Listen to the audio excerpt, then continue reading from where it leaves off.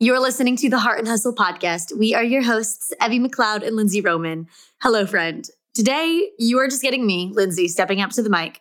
This show idea is coming from an episode request from one of our listeners, Aspen Williams. And she gave me this idea in our Heart and Hustle Facebook group. So P.S., the link is in the show notes to join the community. It's a party, come hang, meet fellow entrepreneurs. And it's kind of the place where you can give us our opinions or your opinions and feedback on guest requests, on solo show topics for the show, and just all the things. It's basically where the party's happening. So come join. Now, onto the actual show today.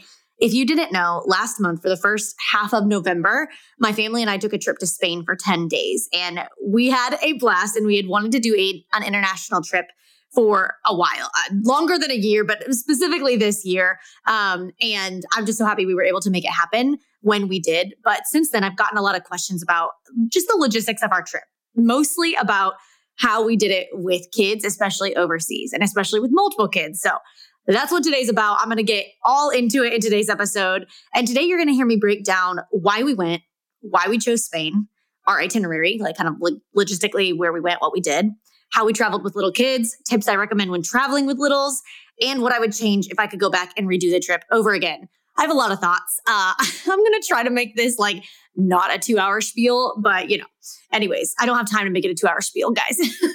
But we're going to get into the nitty gritty. And if you're a mama wanting to travel more with your family and children, this episode is for you. Or honestly, even if you're not a mom yet, but the idea of traveling with kids in the future just makes your heart sing and you want all the tips to prepare for when that happens, I got you. Let's dive on in. Let me guess. Right about now, you may feel a little defeated in the productivity department. No matter how hard you try, you just can't seem to cross anything off your to-do list. Your mind is moving a million miles per hour, but focusing on completing one little task feels impossible because of the endless day-to-day distractions. Hey, we are all in the same boat. There are so many distractions in entrepreneurship, let alone life itself. Being productive is an age-old struggle. Now, while it can feel hopeless at times, trying so hard to get everything done, there is hope. You can be more productive and find freedom and more time in your life and stop from spinning your wheels. I am here to tell you it is possible. We are here to help you, which is why Lindsey and I are sharing some of our favorite ways to boost your productivity and find freedom in your workday. Head to theheartuniversity.com/productivity for a freebie on our favorite ways to better manage our time and actually end the day feeling good about what we accomplished.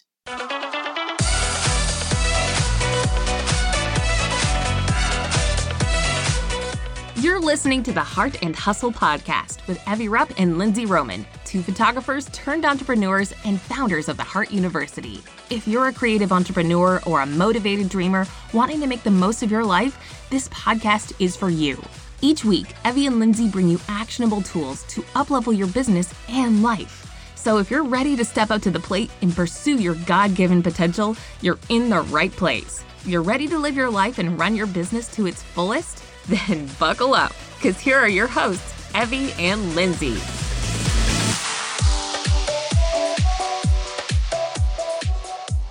All right. Hello, friends. It is just me coming at you from the mic in my office. And we are going to get into why we went to Spain, what we did, all the things. And so I'm just going to dive right on in. Basically, I want to kind of first go over why we went, especially why we went when we did. So I will say that our Spain trip was kind of a last minute trip in a way. We've wanted to go overseas or just international as a family, honestly, since Eloise was born. And when both children were born, both Annalise and Eloise, we got them passports immediately. And then COVID hit and it just crushed all our dreams, basically, of going anywhere. And I want to say the reason we wanted to travel with our children so young is me and Andrew love travel. That's a very normal Roman family thing, even before we had kids. And so when we had kids, something that we wanted to start practicing was just that practice of travel and of giving our children experience and life to different cultures, to different areas of the world. Just, we don't want them to be in a little American bubble, even when they're little. And so family travel has been a very big, family priority for us. And so hence, getting them passports right when they've been born and then not being able to use them because of COVID. But this year in 2022, I took a sabbatical in May, and I did an episode on that back in the summer. You can go back and listen to that. But we really wanted to go international for that sabbatical. That was like literal dreams. We wanted to go to Ireland with Andrew's mom. She loves lighthouses, and we just wanted to go. I don't know, May in Ireland sounded great. And we tried so hard to make that happen. And the finances, just like, it was very wishful thinking. We were just trying to like force it. And it, when you're trying to force something and it just is not going to happen. And like, yeah, you could go into debt to make it happen, but that's not smart. And that just wasn't smart. And so we just at that time could not financially and wisely afford it. So we said no. And we went to Hot Springs National Park, Arkansas instead, which was a nice second choice. No, I'm kidding. But anyways, we really still wanted to make an international trip happen this year. And so what we did was when we moved from Kansas to Florida and we sold our Kansas house, we made a pretty good profit on that house. And wisely, we wanted to take the majority of the money that we, made in that house renovation and put it towards other future investments, whether that was real estate or other businesses or anything like that. But in doing that, we were like, okay, let's take just $10K aside. We might not even use $10K, but let's take $10K aside and do a family trip. And if you don't know, I'm pregnant. You probably know if you listen to this, but you might not. I'm pregnant with our third baby, and I'm due at the end of February. So as I'm recording this, I think I just entered the third trimester. So our window of like travel opportunity to anywhere was pretty limited. And so we moved to Florida in October, and we were like, okay, let's look at the rest of the year. If we can make an international trip happen, when would that even be? And it ended up being around the beginning of November, which as a small business, like leading up to Black Friday, I just put a lot of pressure on my team to like do stuff without me. And I kind of worked a little bit while we were in Spain, but that just was honestly the only time that we could make it work. And so that's what we chose. And that's why we went. And I want to, before I kind of move on to anything else, I kind of wanted to talk about the question of, well, why travel, especially somewhere that is more expensive? It's international, it's overseas when your children are so young, because they're not going to remember a lick of it, right? And to that kind of concept and thought, I want to say, obviously, like Annalise is a year old. She is 100% not going to remember a lick of Spain at all. She will look at the photos when she's 15 and be like, okay. Eloise is 3.5. So my fingers are crossed that we made a core memory that she might remember. We'll see. But regardless of if they don't remember it, I will, and Andrew will. And so one thing I want to say is we didn't want to, I kind of mentioned this before, but we don't want to build a family where travel isn't a part of it. Or even waiting till they're like 10 and then all of a sudden we go. Because I really, truly do think giving your children a lifestyle where they're, what's the word that I'm trying to think of? They're literally, what is the word? Guys, no, that's not it. Exposed. Okay. They're exposed to different cultures at a young age. And I think they learn that just like that free-spirited flexibility muscle early when you expose them and put them in situations like traveling on the metro in Madrid and like all these things that, yeah, maybe they won't remember it, but you start the practice of it now so that when they are 15 and we're going other places, that's not happening for the first time. And they're not being exposed to just different cultures and different, how to travel, get on buses, get on metros, like all the things then.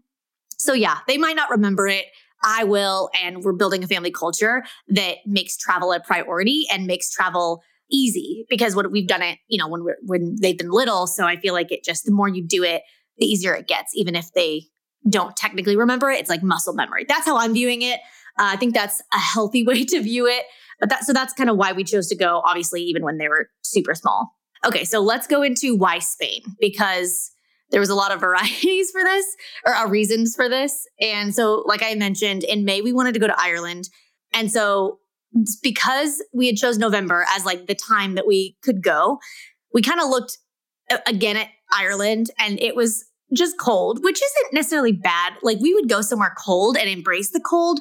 However, I think it was mostly the fact that most places that are cold have a sunset that's like 3 p.m. And that really just like chops your travel tour day in half, especially when the sun rises at like 8.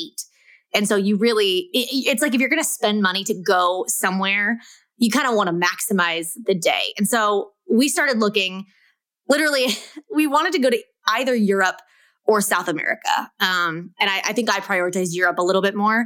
And so we started looking at those places and kind of Googling countries of like sunset and sunrise time, as well as temperature, as well as looking at flights that weren't like $1 million.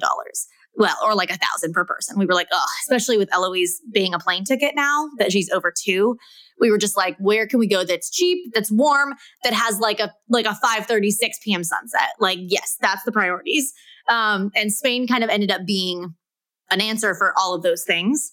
And it was warm. I would say, obviously, we could have went like more south, like to Greece or Israel or something, but that's where the plane tickets started getting like way more expensive. So we chose Spain, and we also chose Spain because it was very, very family friendly. The more that I researched into Spain, the culture, like how, I don't know, the different countries are different, you know, depending on like, is bringing your 2 children to a restaurant normal in a certain country. And all the blog posts that I read, Spain was like very family friendly. And it was just like, yeah, that's not an unusual thing to bring your family everywhere. However, I will say, having gone, it was very family friendly, but I like barely saw any other kids. Like truly, anytime we went to a restaurant, we were the only family there, which no, that's not true. I saw a couple, but whatever. It was family friendly. Anyways, I will also say I loved Spain for family travel specifically because the routine of like a normal Spanish day is very different than in the US. They wake up later. Well, maybe if you have work, you probably don't wake up later, but basically it's normal to go to breakfast at like 10 and then have lunch at like 2 p.m. and then have like what is called like the afternoon siesta, where like shops shut down, you go nap. And it worked really well with like our kids' actual afternoon nap, which at home normally is we put them down around like 1 p.m. And so we just kind of like pushed everything later. And I'll get into like the logistics of how we kind of adjusted to the time zone change and everything like that. But we would like go out, have breakfast, and then go do like the touring thing of the day, and then have lunch at like 2 p.m., come back to the Airbnb, put them down for their nap at like 3 or 4. And then dinners in Spain, especially at restaurants, are very, very late. Like most restaurants don't even open for dinner until 8 or 9, mostly like 8. 8 is probably like the time that they open, which at home, like in our daily life, their bedtime is 7 p.m. So I was like, okay, we're going to have to adjust. But we slowly kind of got on that like later time. And so normally at home, we put them to bed at 1. So we started putting them to bed in Spain at like 4. And then they would wake up after their nap at like 6, 7-ish. And then we would go out for the night. So it was obviously a much later night, but it worked really well with the Spanish culture. And so very family friendly in that regard, just because that afternoon siesta really works well with having like them nap. All right. So that's kind of why we chose Spain. Let's get into our itinerary, because if you might have followed me on Instagram while this happened, but regardless of if you didn't, this is what we did. Even if you like are not a mom, don't have kids, and you're just like, I want to go to Spain, where'd you go? We flew into Madrid, and I had actually been to Spain before when I studied abroad in England. We went to Barcelona for like 4 days. So Barcelona was the only place I had been before, and I loved it. But we tried to decide, do we want to go back to Barcelona or do we want to try different places? And Madrid was a cheaper flight to fly into. And we were like, well, let's just explore some place new. So we flew into Madrid, spent like, I think 3 full days there, or 4, I think 3. And then we went to Granada. And the main reason we went to Granada, a couple of friends had visited Spain and highly recommend Granada because of the Alhambra, which I'll get into. It's freaking gorgeous. It was like a fortress castle built in like the 1200s. It's very old, but very, very rich and beautiful and just like so ornate. And so we really wanted to see the Alhambra, and the area of Granada is just so, so beautiful. So that was definitely on our list. And then for the last stop, we wanted to go to 3 places. So Madrid, Granada, and then we were trying to figure out a 3rd place. And I was like looking all over, researching. And because it was semi-warm, it was like 60, 65 degrees, sometimes a little bit warmer if we went more south. we were like, okay, let's go someplace where there's the ocean. Even though it's November and we knew we couldn't swim, we were like, let's go to the ocean. So Andrew found this little town called Alicante. It's this like cute little seaside beach town. And truly, it would be like absolutely magical, like the perfect vacation in the summer because the water, like the beach was absolute perfection. Like you could walk out into it and it's still shallow for like a couple yards. Like it's, I don't know if yards is the right, you get it.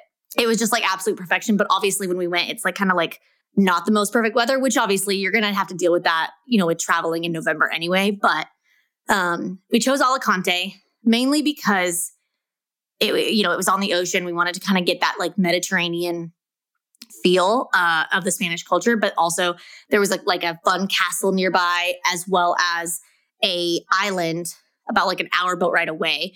And so before we like booked and said, okay, we're going to choose an Airbnb in Alicante, that's going to be our third destination. Andrew like briefly looked at like tours to this island and was like, oh yeah, we can do that. But we didn't book it in advance. And so we booked Alicante and those were the 3 places that we went. We went for 10 days total. And when I was researching kind of like just traveling to Spain with your family, I just read multiple places that had recommended don't try to do too much. Like don't try to see like 5 different towns in Spain, like really truly dig in and get to the meat of like the towns that you are going to. So that's why we only chose 3. And I even would maybe cut that, but I'll get to what I would change kind of near the end of this episode. But yeah, so we went for 10 days and we saw 3 different cities, Madrid, Granada, and Alicante. All right, so let's get into like the meat and potatoes of this episode. How did we do it with kids? Like how did we do it? Okay, so let's talk about first the flight.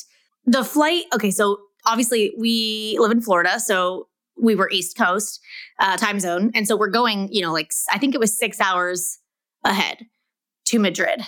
And I will say, just like backing up, our kids are incredible sleepers. They can fall asleep in their crib, like boom. Like we've trained them to sleep very well since they were kids, or they are kids, since they were babies. And so like literally they're very trained. They both sleep 12 hours. They both go down for a nap in the middle of the day. Anna has 2 naps, one in the morning, one in the afternoon. And Anna specifically, like you put her in your crib or in her crib and she just goes to sleep.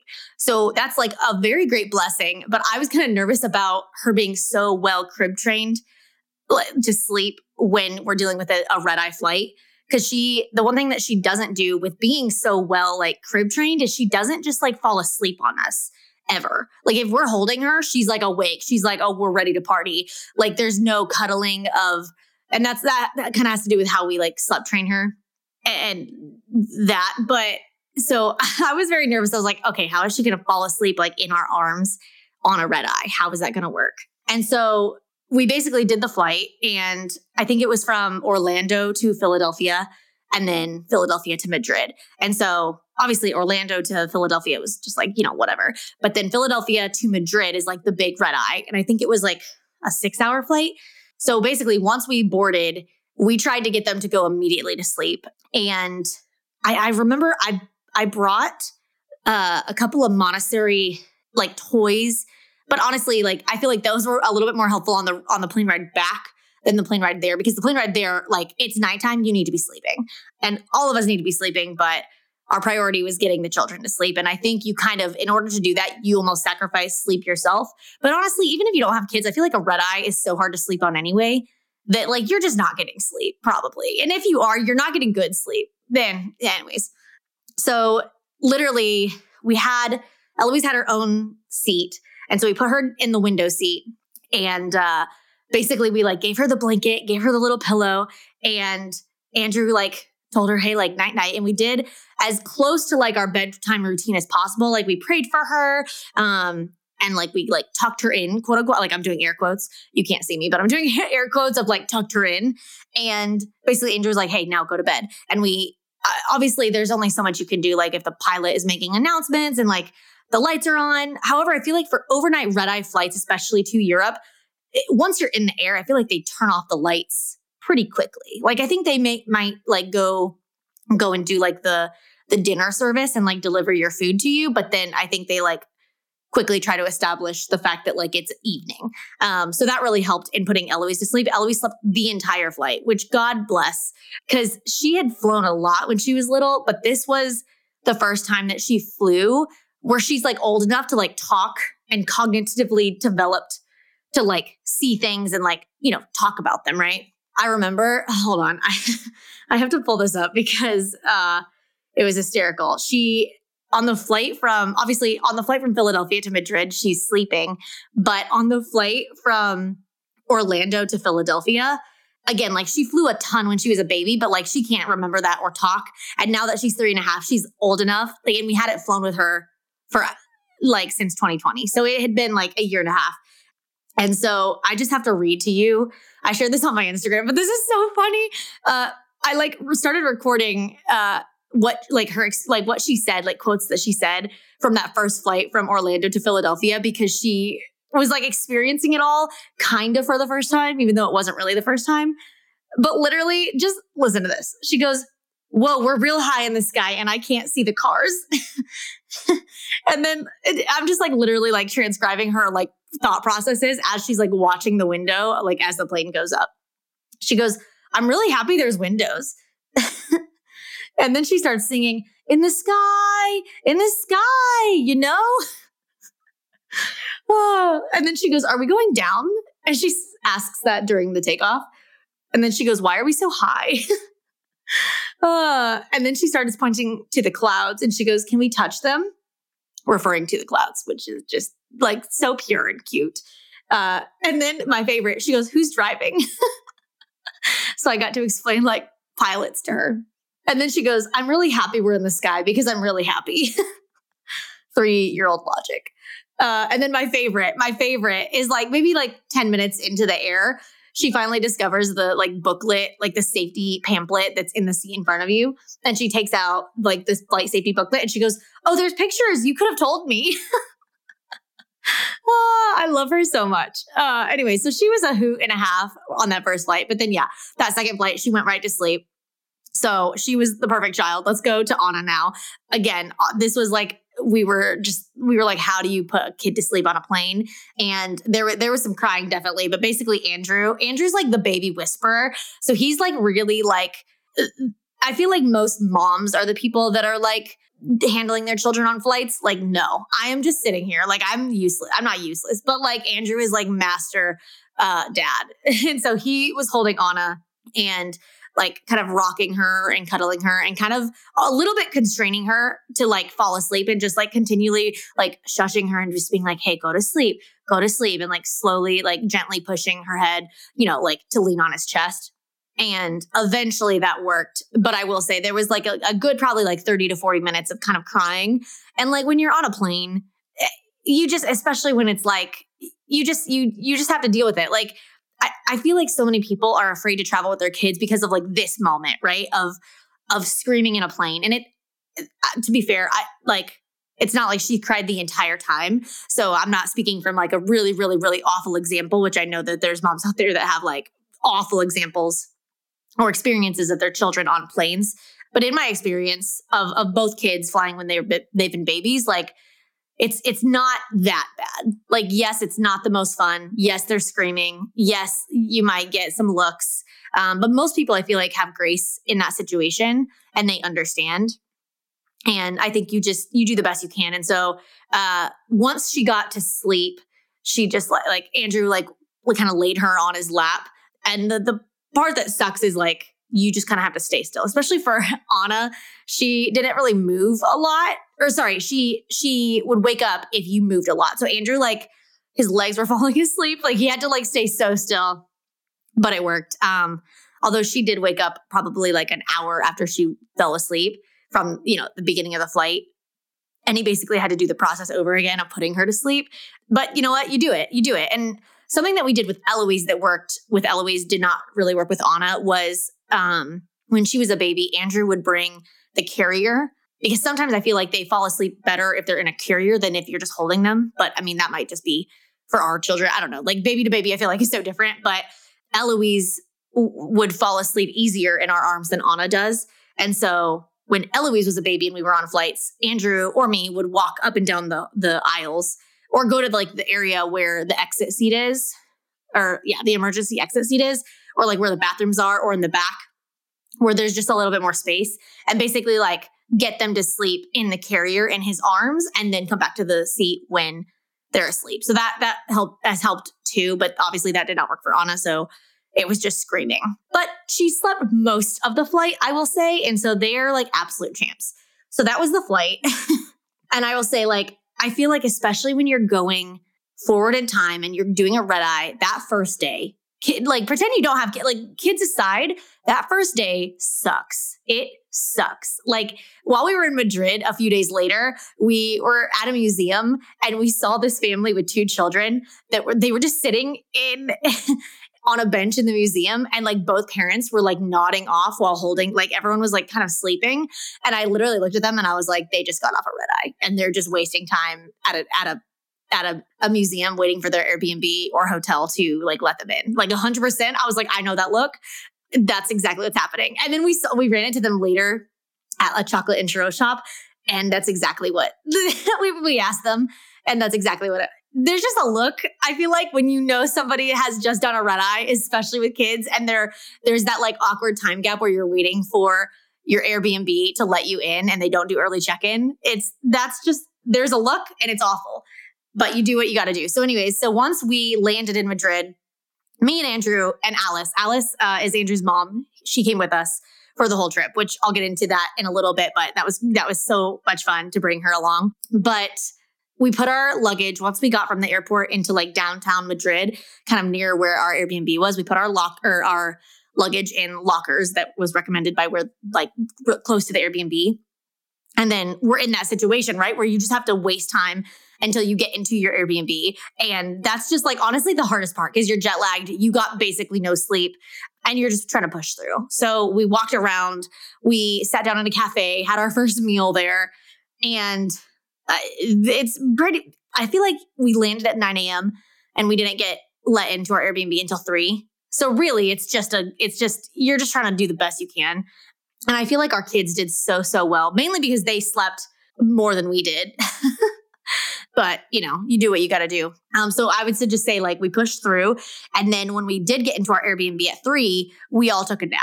I don't think Andrew took a nap because I think his personal strategy was just to stay awake the entire time so he would be on schedule. But I'm pregnant and hormonal, and I was like, I'm napping with the children. So we all went down for a nap basically at 3 when we first got into the Airbnb. And I think this is the trick, guys. If you're dealing with jet lag, wake yourself up, because if you do not wake yourself up, you will sleep. Like, if you don't intentionally wake up, you will sleep from the time that you go to a nap and then you'll wake up at like 11 p.m. and think it's 7 a.m. Like, you'll be all messed up. So our secret was to wake everyone up intentionally at like 7, or maybe it was 6. I don't even know. And actually physically go out to dinner, which is hard because you don't want to do that. Like, your body's just like, what are we doing? And so we went out to dinner that first night. And then that first like full evening in a bed in Spain, we slept as long as possible. Like, we let everybody sleep as long as possible. And I think everyone naturally woke up around like 10 a.m., which we were like, great, that's fantastic. Especially kind of getting onto that later relaxed Spanish time. It worked out great. Hey, if you are new here and haven't heard about our online resource shop, listen up. The Heart Shop is a digital resource and template shop for creative entrepreneurs and photographers. There are so many goodies for creative entrepreneurs in the shop, like website templates, PDF guide templates, illustrations to enhance your brand, and lots more. But one thing in particular we made sure to add was contract templates. Y'all, the horror stories we have heard in our years of business is unmatched and a little terrifying. Clients refusing to pay after you've delivered a service, clients demanding their retainer back after canceling on you last minute. The list goes on. Business shouldn't feel like you're walking on eggshells, though. And yet that's how most of us feel when we first start our business. We're petrified to make a wrong move or have an unhappy client. Okay, but here's the truth. One of the first foundational steps of owning your own business should be protecting yourself legally with contracts. Yes, even for friends and family. Contracts allowed us to walk in confidence as we grew our photography businesses. But also, hiring a lawyer to create custom contracts for you is a pain in the butt and the wallet. And grabbing whatever free or cheap template online is often not enough protection. Yes, so we wanted to make this as easy and seamless for you as possible and give you the resources to make sure you have your butt protected. We have partnered with our favorite lawyer and attorney, Paige, from The Legal Page. She has not only created powerful contract templates, but her team is so present and ready to help figure out which ones you need for your business. You can snag her contracts in her shop like the wedding photography contract, destination intimate wedding contract, cancellation and rescheduling bundle, second shooter and associate contracts, and honestly, so much more. Just head to theheartcontracts.com for 10% off. That's theheartcontracts.com. Hello. I wanted to interrupt this episode really quick to remind you that we have an apparel shop with heart-filled pieces. See what we did there? That we have designed with you in mind. In the shop, we've got t-shirts, crop tops, sweatshirts, mugs, hats, and more, all created with comfy and cute designs that you can rock in your everyday life. This collection is for you if you love the show and want to share it with your friends in a cool way, or if you want to wear something cute as heck that was intentionally designed with powerful phrases to remind you that you can do it. You were made to be a world changer and that the Lord created you wildly capable of big freaking things. Now, obviously, this is a podcast and we can't show you how cute as heck these pieces are on the show. So run, don't walk to the Heart Shop to check out our apparel and more. You can head to www.theheartuniversity.com/apparel to grab your favorite pieces today.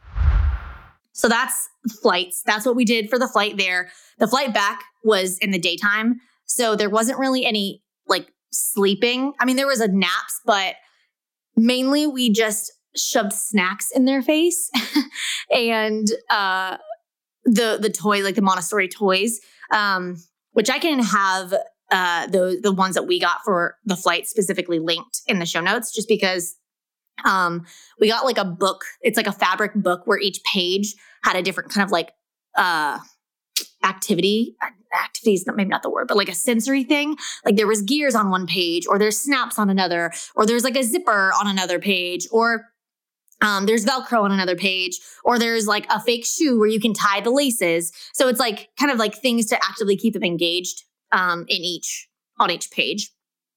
I also will say something that maybe I should mention is, if you followed our family at all, you might know this. If you don't, this might be new, but we try to be as screen-free as possible for our children. So like if Andrew and I ever want to watch TV or a movie, we usually do that on our computers. We don't own a TV in our home at all.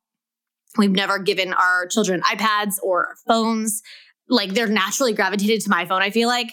And I just try to make that boundary very clear of like, hey, this is a work tool and mommy uses it for work and you do not work. Therefore, it's not a toy to play with.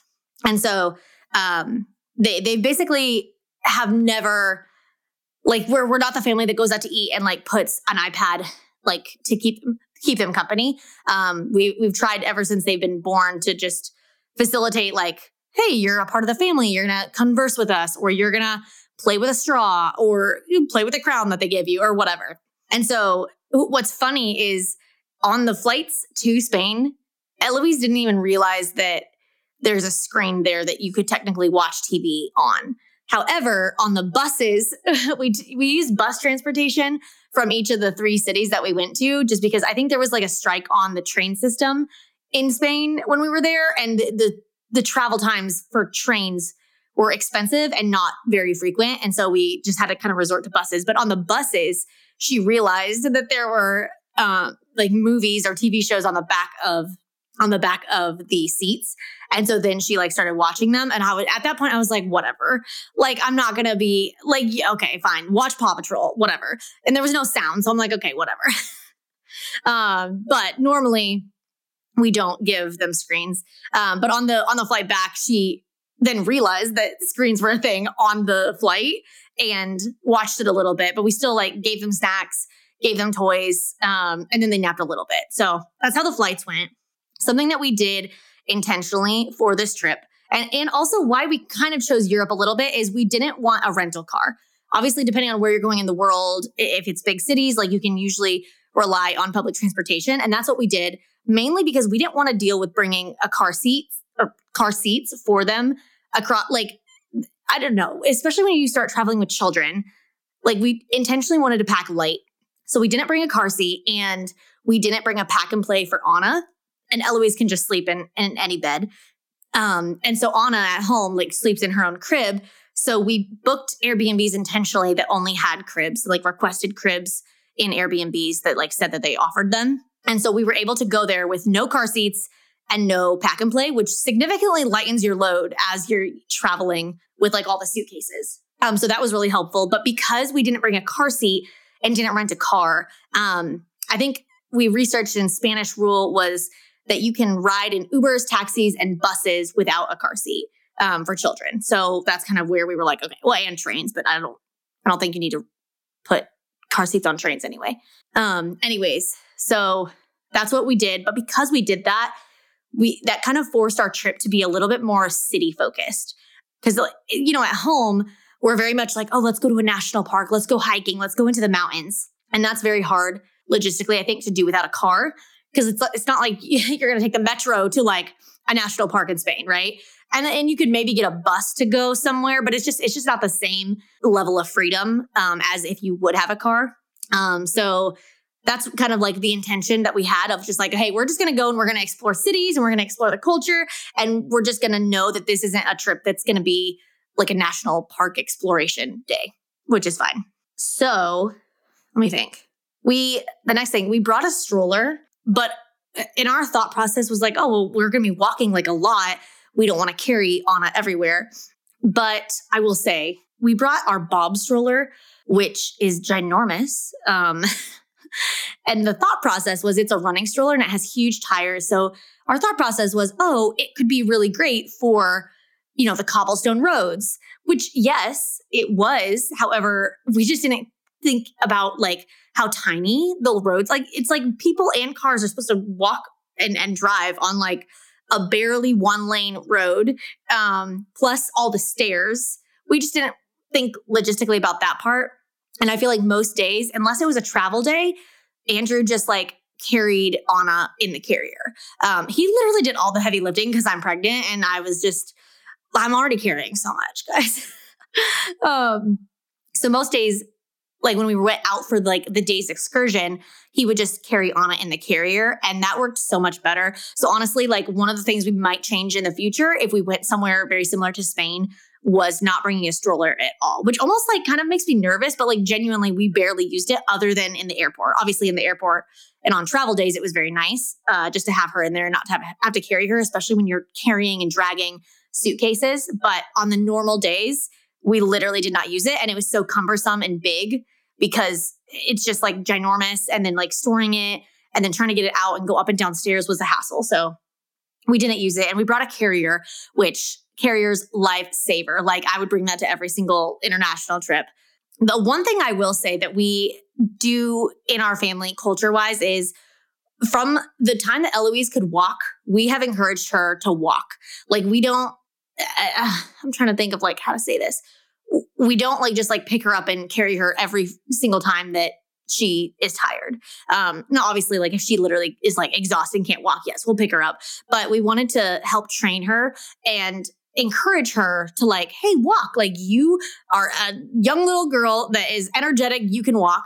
And so I'm actually very proud of this, but not once the entire time we were in Spain did Eloise ever ask to be picked up to get in the stroller. Like she literally did not, like she just walked. Like honestly, I complained as a pregnant hormonal woman more than she ever did, which kudos to her. Like girlfriend has so much spunk and so much energy, but I think she didn't realize that because like that's not ever been an option to ask to be carried or ask to like sit in the stroller. We only have a 1-seater stroller and it was for Anna. And so that wasn't an option, but I think that was easy in Spain because of how we've kind of like parented her, you know, in normal life. Like it's not a normal thing for her to like be lazy and sit in a stroller. Not that sitting in a stroller is lazy, but just we've tried to help her get used to walking, especially kind of with the mindset that we love hiking and we love going to national parks. Like I'm trying to think when Andrew and I first got engaged, we went to Colorado and I'll never forget, like we were on a hike and we passed this like family of like just watching like the kids like that were literally like 5 years old, just drag and like complain and like be held And I was like, I don't know what we got to do to parent in a way that is not that, but like, let's make intentional choices so that our kids don't end up like that. And then the hindsight, I feel like all my examples are Colorado, but we also went on a trip to Colorado when Eloise was still little, like maybe a year old. And we hiked like a 7-miler.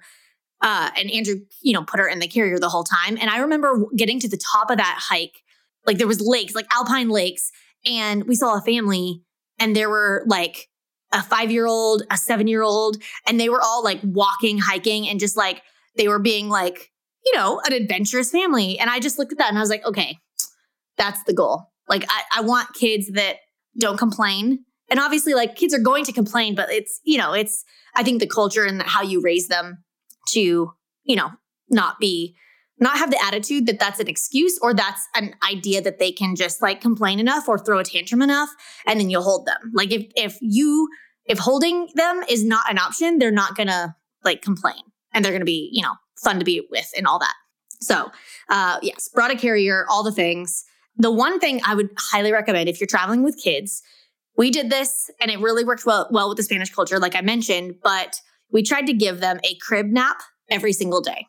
And on travel days with the buses, that obviously wasn't able to happen because the bus, they go in the middle of the day. But with the normal like routine of our days, like I said, we woke up, we went to go get breakfast, and then we went out and did like the activity of the day, whether it was like visiting the Alhambra or visiting a castle or just walking around and eating and seeing the town or shopping.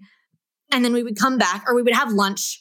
We rarely had lunch, I feel like, out in a restaurant. We either would like go to a market or just get something and bring it back to the Airbnb or get something light or like grab an empanada from a shop and bring it back. But, and then we would put them down for a nap around, I think 3-ish. And that was like their crib nap for the day. And Eloise and Anna like both have afternoon naps. And Anna has 2 naps a day, but her first nap, she just kind of like lightly napped in her carrier as she was being carried. So that worked really well. But I think if you can give your kids 1 crib nap a day, that helps, I think, their energy and their stamina so much in just having fun and making it like a routine when you're not home.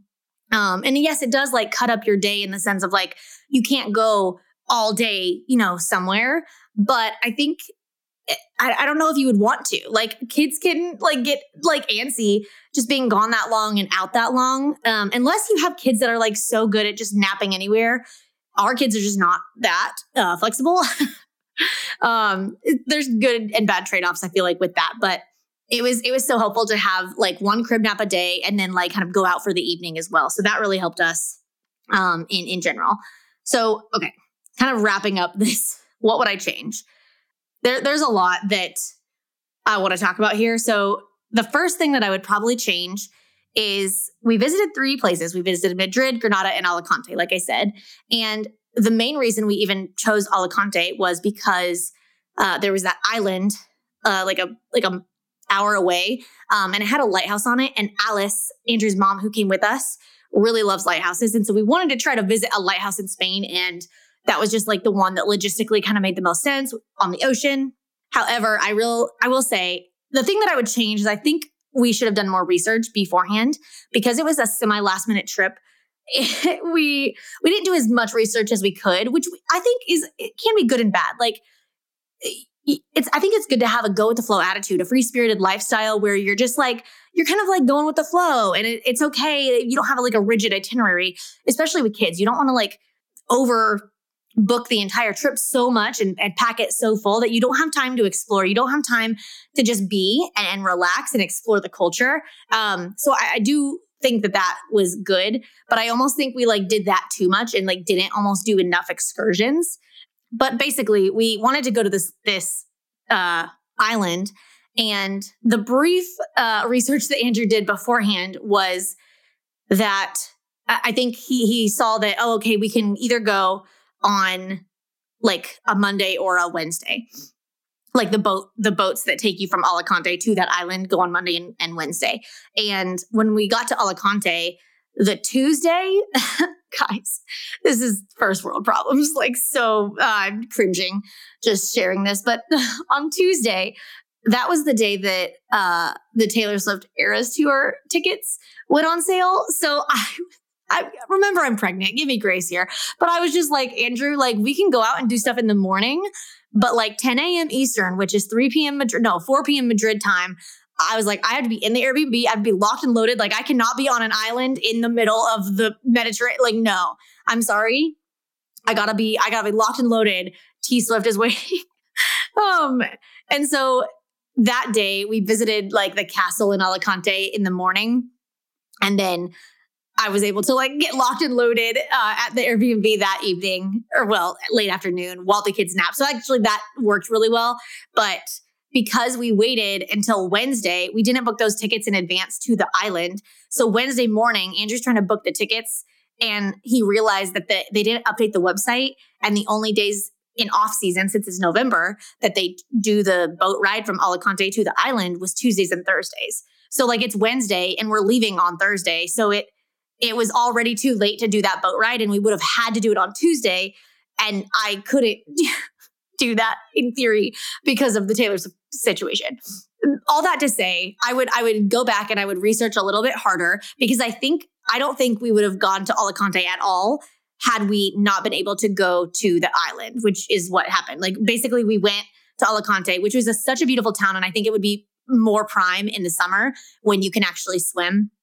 But basically we just like walked around and shopped and saw a castle, which was great. It was still so much fun. But just, hindsight's 2020. And I think a little bit more research in advance would be better. So what I would change is I think I would go to Madrid and Granada only. And what I would probably have done, Granada's really close to the Sierra Nevadas. So I would have done Granada and saw the Alhambra, which we did.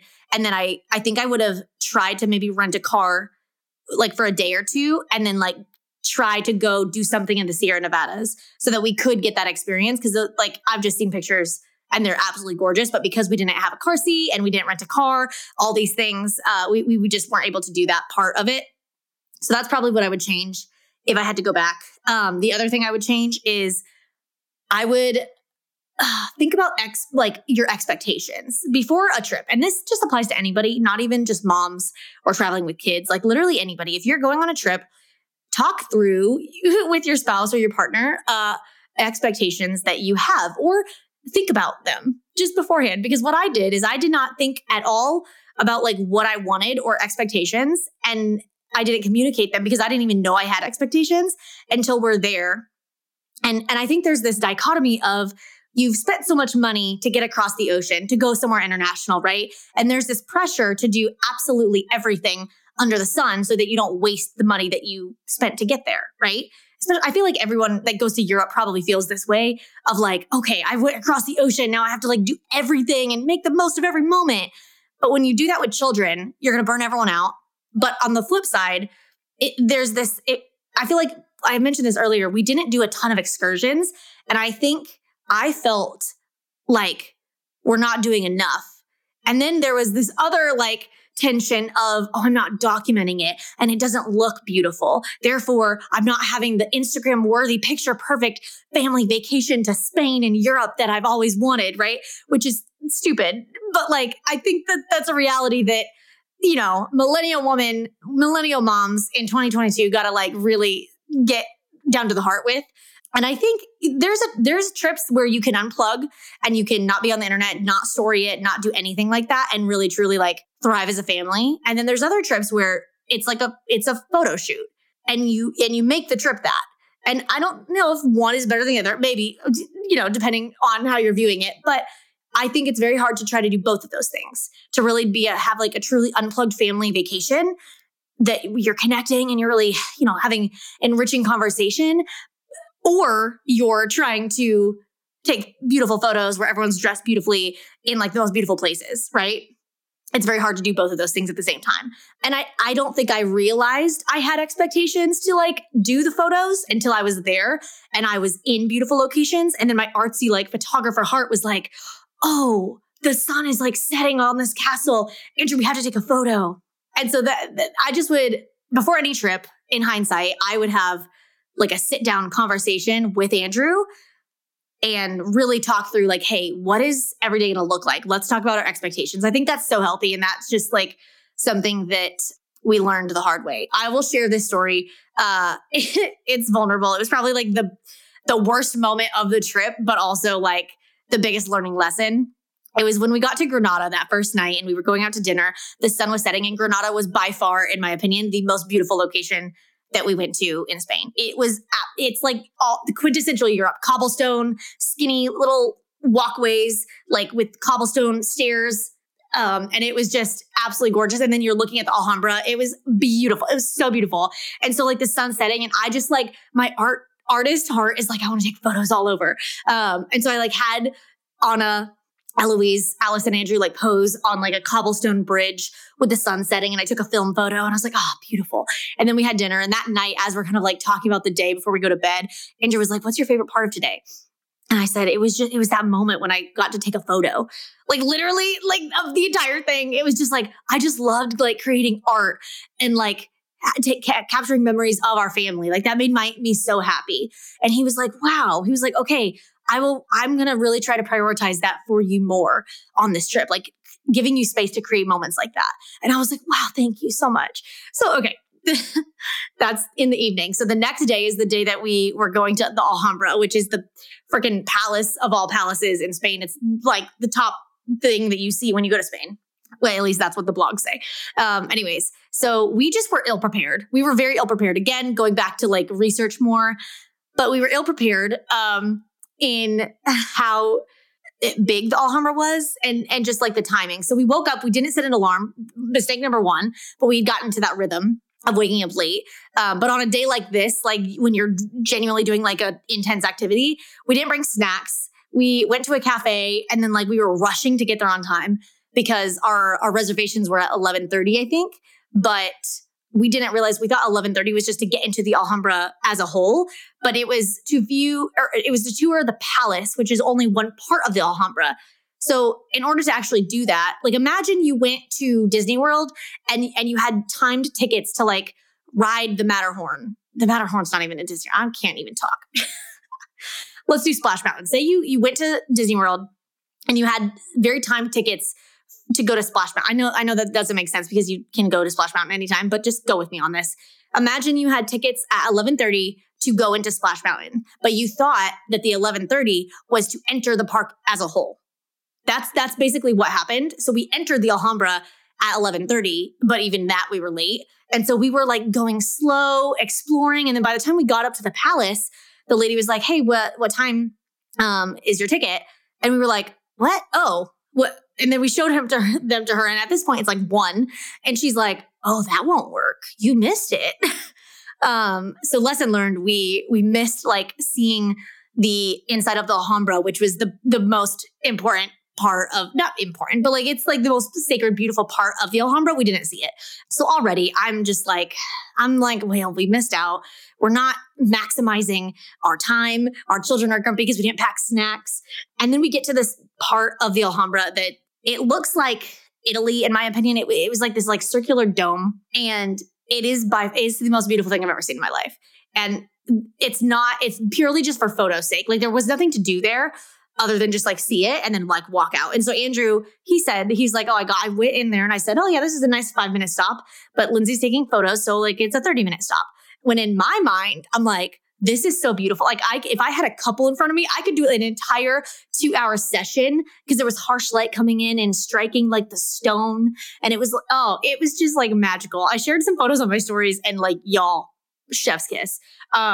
So like Eloise is like posing for me and she's like getting creative too and like wanting to take photos of me on my phone. And it was just so cute. And I can tell Andrew's like getting antsy and just like, he's trying to balance like the kids' demeanor, their behavior, the fact that they're getting hungry, the fact that they're getting sleepy, the fact that we packed no snacks. And so he's like, thinking of the whole picture, whereas I'm just in create mode. I'm just like, let's go. Art. And I have my DSLR, I have my film camera, and I have my phone. And I'm just like rotating through all 3 of those. I feel like this is every photographer or just like artsy millennial woman is understanding me right now. But I was just like, I want to like take a film photo that we could like blow up and like frame in our home because we went there and it was like a family memory. I'm just like in my moment. And Andrew's just like, hey, it's been 30 minutes. Like, let's go. And I'm just like, can we like, he's like, we need to go. They're getting like, upset or like they're, the kids like need naps, they need food, like let's go. And I was just like soul crushed in that moment because like literally the night before he was like, hey, I'll give you more time to take photos. And so literally as we're like leaving this dome area, we go to the gift shop because Alice wanted a postcard. And so as she's looking at the postcard, I'm like, hey, Andrew, like while she's shopping, I'm just going to go back up there because like my phone had died because Eloise was using it. I got like 3 or 4 film photos, but I didn't get any DSLR photos. And because the film wasn't instantaneous and I didn't know if I got it, I was like, I'm just going to go up there real fast and grab some DSLR shots. And Andrew literally was like, no, we don't have time. Like, we got to go. And like, literally, this is probably because I was pregnant. Like, I literally just started like bawling. I'm just like, not okay. I'm just like, this is the one thing I wanted on the whole trip was to create art and you're ruining it. And so literally, I mean, I don't say that. That's just what's going on in my mind. And so I like run out of the gift shop and like go outside and like sit on a bench and I'm literally bawling. It's like, when you're crying and you literally can't stop it and you look like a psycho and you're embarrassed, but you literally like you're bawling and that's it. Like they will not stop. And I'm just sitting there like wiping my tears. And like, I'm pissed as hell. Like, I am so mad, but I'm like 3rd trimester, almost pregnant at this point. And I'm just like feeling my emotions. And it just felt like a personal attack. The fact that I asked for this the night before and he's like, yes, I'll give it to you. And then he's like, no, he was trying to balance a lot of other things. And I was just like literally in my creative element. And so I was like, not well. So that like caused a fissure in the entire trip, not really the entire trip, but like he tried to make it up every single time after that of like, we were at a different place and he's like, hey, would you like, because like we had a talk after that of like, he understood how like hurt I was by that moment. And we just had a good, healthy conversation. But also every time he like stopped to like, let me take a photo somewhere else, I was like, this isn't the Alhambra. It's not the same. Like you like we lost the moment. This doesn't look like a beautiful dome from Italy or something. And so it was funny. But so communication and truly understanding expectations. Even if you don't think you have expectations, just dig down deep and find them. Because I clearly had expectations of making magical art that I didn't realize until I was affronted with the art and the beauty. And I wanted to have space and time to do that. But you're balancing a lot. And with children, there's a lot going on. But yeah, that's what I would say. That's pretty much all I have today. I hope that story kind of to end out this episode was relatable to any mom or any honestly like Instagram millennial woman. You understand. Anybody that like wants to take beautiful photos in a beautiful place that you're never going to again, or maybe you will go to again, but it's like if you miss it, you miss it. But anyways, I hope this was helpful to anybody that is a mom that wants to travel with their children, or if you want to be a mom in the future and you want to incorporate travel into your family culture. I hope this was helpful as far as just like prepping you and kind of giving you a peek into what we did and how we did this trip. Overall, it was a fantastic trip. And it was so like, I'm just so impressed with our girls' stamina and their demeanor and how they did everything. Like genuinely so good. Like I was more annoyed and hormonal than they were being pregnant. So yeah, that's all I have for you today. But if you enjoyed this episode, please share on your stories and tag me. Let me know if you enjoyed kind of like more of a personal deep dive. Obviously, this episode didn't have anything to do with business or marketing or anything like that. But it's really fun when we do these solo shows and kind of deep dive into more personal topics. So let me know if you loved it. And as always, leave us a 5-star review if you listen to the show and you love it. And we will see you on the next episode.